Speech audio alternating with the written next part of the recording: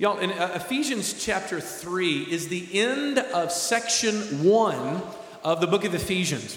Look, there are a whole lot of people that would look and say that Paul, up until this time in this letter, has really been wasting his time because all he's been talking about is theology, doctrine, the great expansive ideas about God. But I want to pitch at you tonight, and really for the rest of the semester, that the way in which Paul even lays out the letter of Ephesians says something really profound about the Christian life. And it simply is this, one sentence. You cannot live practically without right beliefs. Look, because it's interesting to note that for a lot of these people, they were facing at their time some fairly awful suffering. There were terrible things going on with these early century Christians. But here's the deal. Paul has gone through 3 of 6 chapters and has not once mentioned their intense suffering that they're going through. And you would be tempted to look at that and say, how impractical. Give me a break. Come on, Paul. Get down to the brass tacks. Give me something that I can use in life. I need something that's practical, right? But what Paul, I think, is going to say to us is simply this, and it's in the very structure of this letter, is that if you really want to fix your life, if you really want to deal with your life at a foundational level, you've got to get down to the most fundamental assumptions you have about reality. In that sense, everybody, in some sense, possesses a set of beliefs. Everybody. On the one hand, whether you are Bill Maher in Religulous. I watched this movie. Right? You have to watch these things when you're a minister. Bill Maher suggests that the problem with society is religious theological conviction. That's the problem. Never bothering to say the fact that he feels strongly enough to exert an opinion, which, guess what, is a belief. In other words, the more you try to get rid of beliefs, even from a secular view, the more they kind of creep back up. But what's funny is I've even noticed, even from the Christian world, that a lot of people look at it like, ooh, doctrine, We don't want to pay any attention to any of that sort of stuff because that's totally irrelevant, right? That's the kind of stuff that we don't want to sort of get into because we just want to believe the Bible. You ever heard anybody say that? We're not into theology. We just want Jesus. You can do all your heady kind of theological stuff. We're just taking it at brass tacks. We're just taking the basics. But are you really? The truth of the matter is, whenever you say that you believe in God or you believe in Jesus, you have a certain idea about what that person is that you're talking about believing in. And so guess what? You're in the realm of theology. Look, I'm just trying to say that doctrine, fundamental beliefs about life is inevitable. Everybody's got a theology. Even the most ardent atheist has a theology, views of God. The question is it an accurate theology? Is it one that really matches up to the God of this Bible? And so Paul finishes up his theological discourse with these people by praying for them. And for our purposes, I simply want you to see that Paul does not spend his time in his prayer praying about these people's circumstances. He's not praying, oh Lord, save them from the terrible suffering they're going through, even though that's not wrong to pray. He doesn't say, oh Lord, please cause them to sort of get out from under the oppression that they're in the midst of. He doesn't say that. What he prays for is for their beliefs. He prays for their knowledge. And he wants them to move into their spiritual roots and ask the question, why? Why am I even seeing the world the way in which I am? Why am I even asking the questions about my life that I am? What is it that's motivating my sense of sadness or my sense of elation right now? What is it? And so Paul sums up this extraordinary prayer to show exactly what the Christian mind ought to look like. Look, y'all, this semester we've been trying to figure out how to get our spiritual bearings from the map that Paul gives us of the real reality from God's point of view. And what we find out tonight is we see Paul giving us the structure of our inner life. The way in which a Christian structures what's going on in here or in here, wherever you place it in your thinking. And I want to suggest to you that there's a sense in which it's almost like a tree or like a well-developed plant that's dug deep down into the earth. And there extend from that plant 4 primary roots. 4 primary roots that come up from this prayer that instruct us about what our inner life is to look like. There's 4 things. Number 1, there's strength. Number 2, there's love. Number 3, there's knowledge. And number 4, there is fullness. Catch that? Strength, love, knowledge, and fullness. Let's dive in. Number 1, Paul says that the first aspect of these spiritual roots is that there is a strength there. In other words, Paul says he prays for these people to be made strong by something.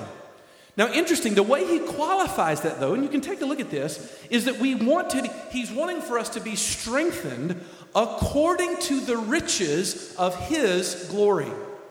Now, look, y'all, the question that I want you to ask for just a second is, what is God's glory?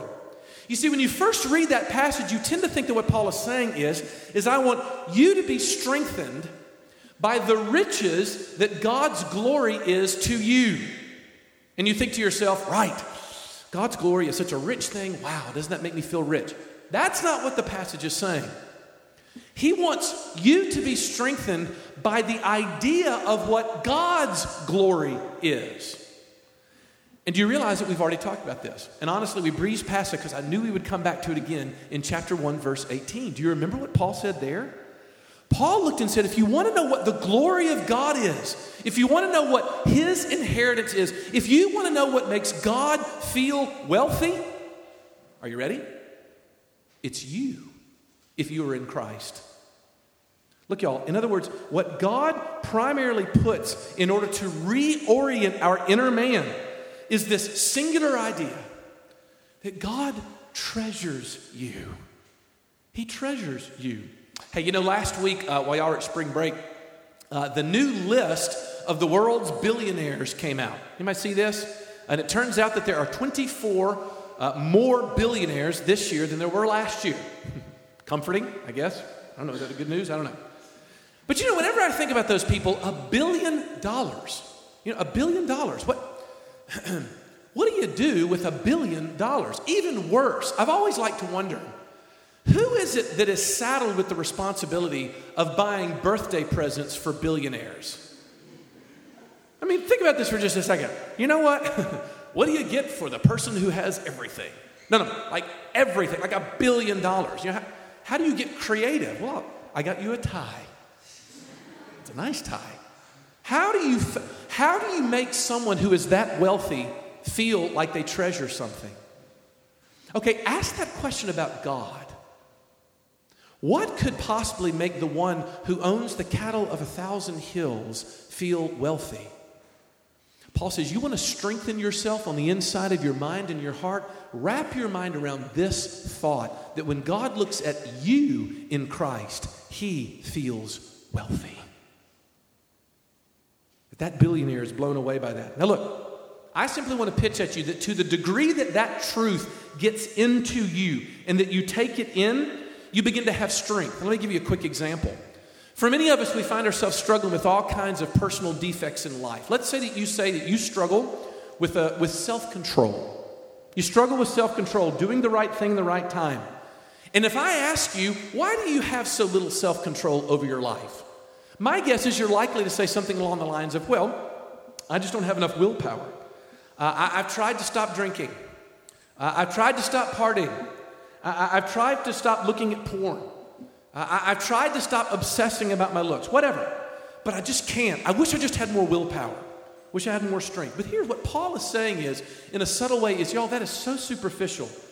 What Paul wants you to do is to go deeper, to go into the inner man, to go into the roots of your life and say that it is most possible, and I would even say that it's most likely, that whenever you encounter spiritual failure in your life, your tendency is to first change your view of God. Am I the only one who wrestles with this?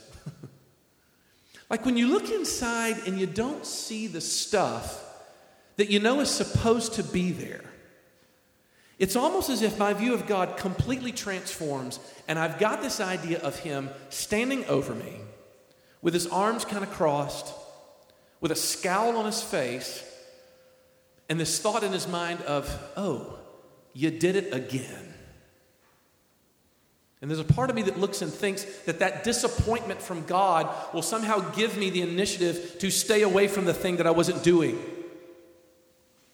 Look, y'all, I think Paul is looking and saying, no, I think the moment that you change your view of God from being a loving, doting father to a harsh, condescending taskmaster, that is the minute that you fail. That's where you fail spiritually.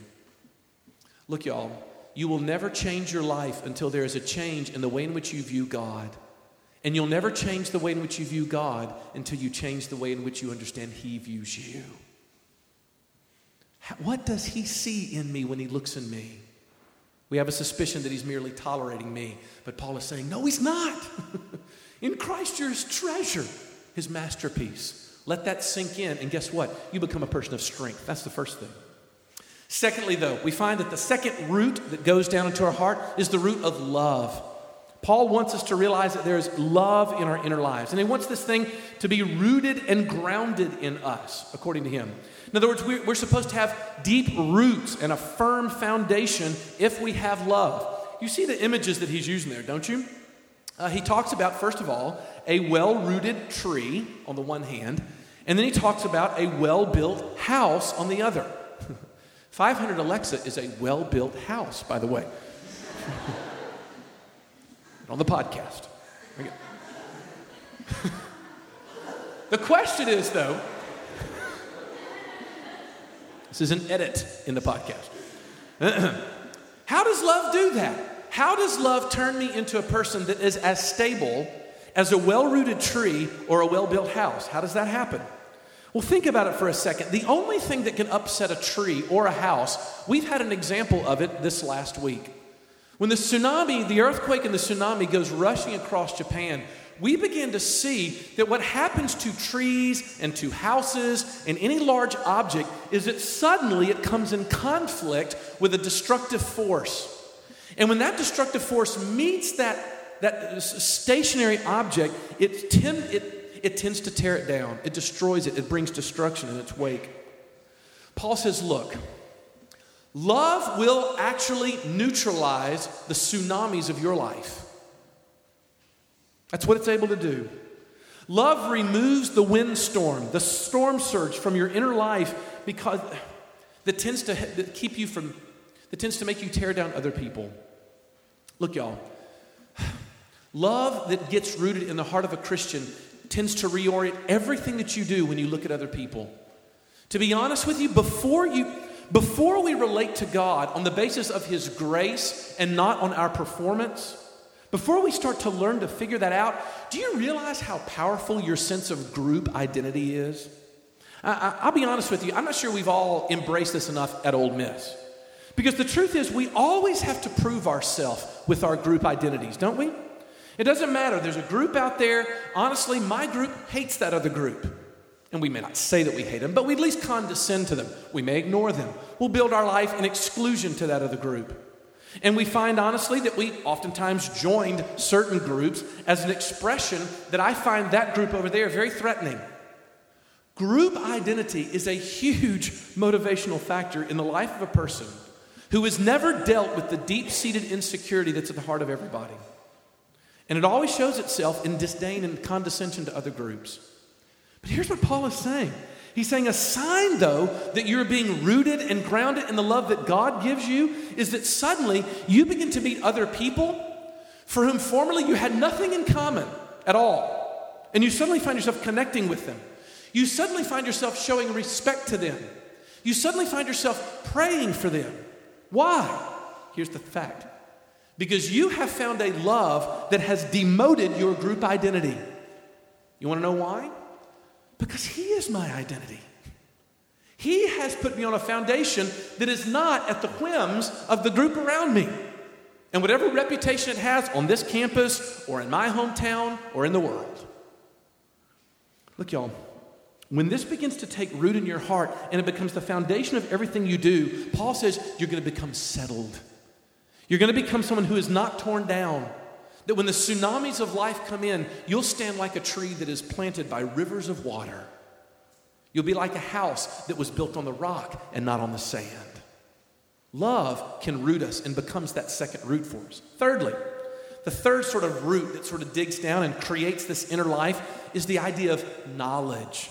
This is interesting. In verses 18 and 19, Paul starts to talk about comprehending something and this knowing. In other words, for Paul, the Christian life has a foundation in knowing.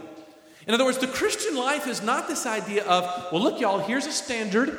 Here's what it means to live up as a Christian, so let's try harder. No. Paul is saying right acting will always be a result of right knowledge. And I want to make 2 points about this idea. Right acting comes from right knowledge. Now, what knowledge is that? And I keep trying to get around to this, but I'm going to say it in yet another way. Paul is saying that he is blown away by what he has found in Christ. Y'all look at verse 18 again, because the truth is, most time when you read this, you think that he's kind of doing some poetic hyperbole, where he looks and says, to comprehend with all the saints what is the breadth and length and height and depth.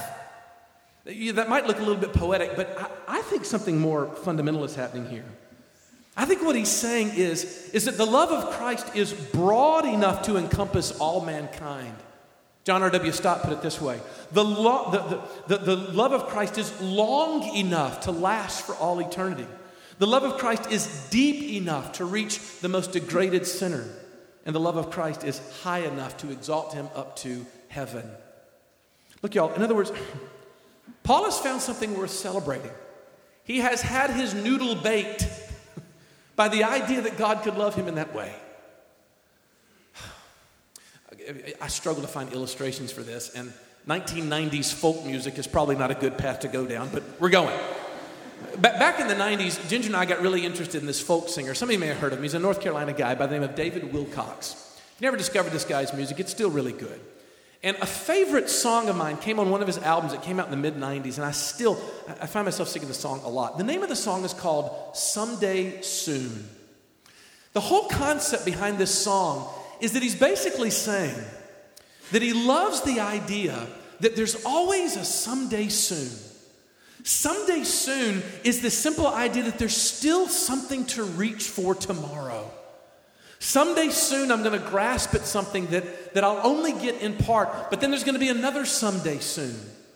And what he's celebrating in this song is that there's a beauty to that. There's a beauty in knowing that I can keep on discovering and never come to the end of it. So that when he gets to the bridge of the song, he says this. He says, and if heaven is perfection, I know that I'll get my deepest questions answered. But in that big hall, you could see him imagining heaven as a big hall. I hope that there is a bright red ribbon that stays wrapped around the mystery of the someday soon. Do you see what he's saying? This is incredibly thoughtful. What he's saying is I really hope that when I get to heaven, I want to be able to know that I will never get to the bottom of what I see in the face of God. Now look, y'all, what Paul is saying is, I want your mind to be blown with the height, the depth, the breadth, and the width of the knowledge of God, of how much He loves you, that you can sit there and stare at it for years and decades and centuries and millennia and never get to the bottom of it. Look, even if you're here tonight and you don't believe any of this Christianity stuff, don't you wish that was true about something? That you could sit there and stare at something and it never get old and never get to the end of it. Paul is saying, I want you to see that in God and in the way in which He loves you. Now, but you didn't notice the fact, and this is my second little point about this, that he threw in a zinger right across the bow on this. Because did you notice how he qualifies how this love there that he wants us to know? Look back at 18. And may have strength to comprehend, what does he say? With all the saints. Underline that one. That's a big one. With all the saints. Look, y'all. I think what Paul is saying is that the primary means that you are going to come in contact with this experiential knowledge of the love of God. And here's the thing. For most of you, that's where you went to. In the last 3.5 minutes of my sermon, you were thinking to yourself, wow, you're right. boy, if I could just look into this, I'm going to think about that some more. I'm going to go to the Grove tomorrow, and I'm going to think about it. And it's all going to be here, Y'all, I just got to get alone, away from all the people so I can just think about God's love. Now, I'm not saying that's a bad thing. Knock yourself out. Think about God's love. Paul says that's not where you primarily find it. You want to find it? You're going to find it with all the saints. Ding, ding, ding. You don't find it in isolation, kids. You find it when you're in community with the glorious, wonderful, frustrating, sinful, selfish, encouraging, confronting person that is sitting right next to you in the pew right now. It's coming. Y'all are all looking at each other being like, him? Nah. You don't know this person. Look, y'all, the Bible looks and says that if you want to know the love of Christ, it's not going to be primarily a mental affair. It's going to be a relational affair. You find it in community, people. You find it where that is located, in the service of those. Especially, by the way, in the brokenhearted. What God is saying is go dive yourself into the brokenhearted, into the people that are hurting, into the poor, both economically and spiritually poor. And there you'll find me in a way in which you never would, sitting in a moment of meditation. Look, y'all, I'll be honest with you.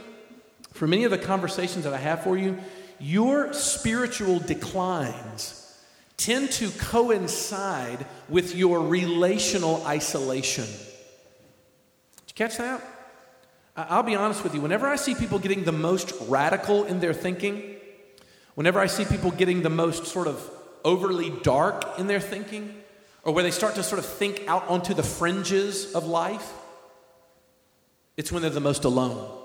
And I can always tell, you haven't been around like a real human being in a while now, have you? Look, y'all, you want to know the love of Christ? You want to have this knowledge? Guess what? The knowledge will never be purely theoretical. It will be relational and experiential. Learn that knowledge, and you start to be rooted in your inner life. All right, fourthly and finally, this is the good one. The fourth one is that there is fullness, right? There's strength, there's love, there's knowledge, and then there's fullness. Look, y'all, I got to be honest with you. You're gonna work hard to find in the Bible a statement that is higher than the one that we have right here at the end of what Paul says in verse 19. Because he looks and says, he wants you to be filled with all the fullness of God. What in the world does that mean? Well, the grammar there suggests that Paul is not saying that we are filled with what is in God, that is, we get a little bit of deity in us. But what he's saying is that we are to be filled unto the fullness of God. What that means is that Paul is praying that we will all be filled up, whatever that means, to the degree that God is a full being.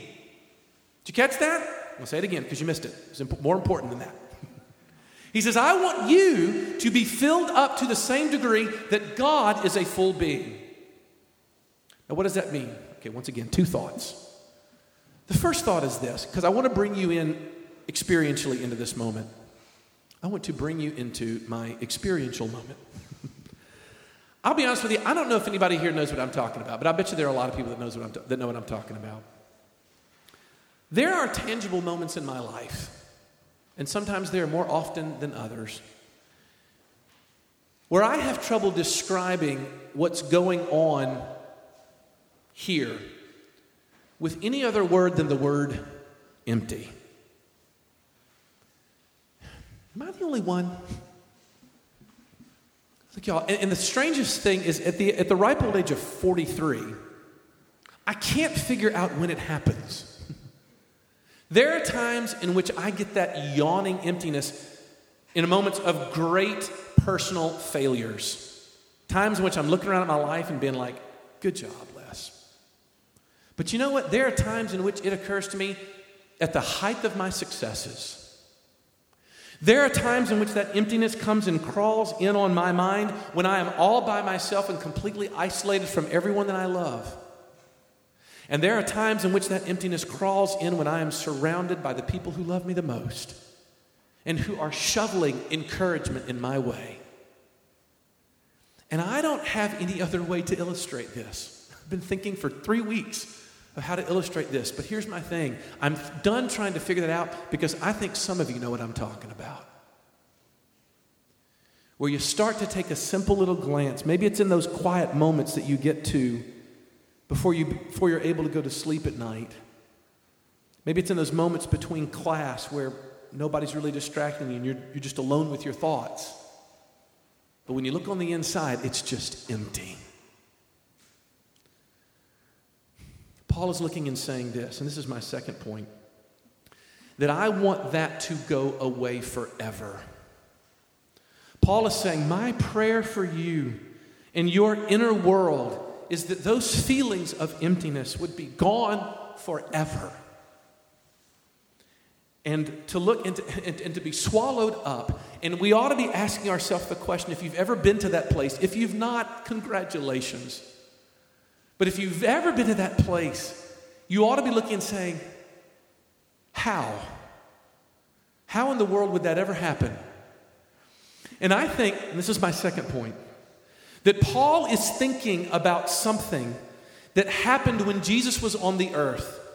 When he was gathered with his most closest disciples the night before he died. And as he gathers with them, he prays a prayer that the theologians call the high priestly prayer. And in John chapter 7, verse 26, we see Jesus praying to his Father about us. And he says this. He says, I made known to them your name, and I will continue to make it known to them. That the love, listen to this. That the love with which you have loved me may be in them and I in them. Did you catch that?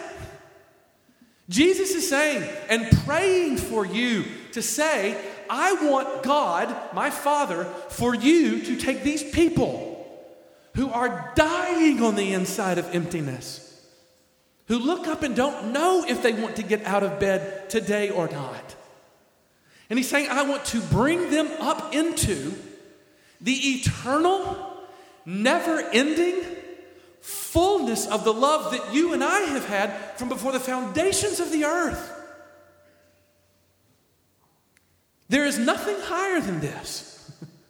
I like to daydream sometimes about what it must have been like for Jesus to go back to his Father after the resurrection. The resurrection, he spends these days appearing to people and whatnot, and all of a sudden he ascends up to his Father. What kind of party was there when Jesus returns back to his Father after experiencing the horror of the cross? What was that reception like? Because what Jesus is praying for you, and I think this is what Paul's talking about, that you may be filled up with all the fullness of God, is that there is a destiny that is at the end of every person's story who knows Jesus tonight, that ends in being caught up in the eternity and the wonder and the brilliance and the never-ending glory of the very fellowship of the Trinity. C.S. Lewis calls it the great dance. An eternal dance where we are simply caught up. I'm not saying that we become God. That's not what Paul is saying. We don't become little gods or little deities.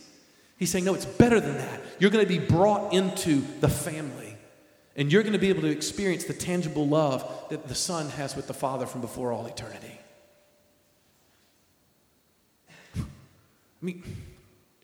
Look, y'all, Augustine said this. There is a God-shaped vacuum inside of your heart. That is that emptiness that you feel. It is the absence of God. And yet Paul is looking and saying, if you find yourself in him, you will never face that emptiness alone. Let me ask you a question. What is structuring your inner life tonight? What kind of turmoil do you have there tonight? Because you would be lying to say that even if you don't buy into a word of this Christianity business, you would be lying to say that this is not beautiful. And here's my simple question to leave you with. What if it's true? What if it's true? Let's pray.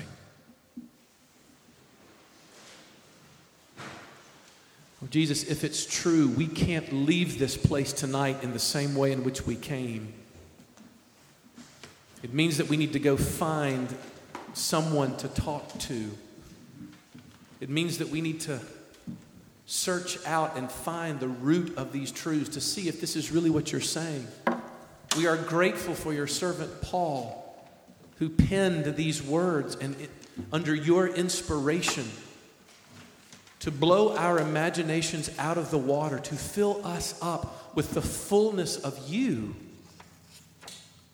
And for most of us, Lord, we're simply just scratching on the outside of a cage, wanting to know what that's about.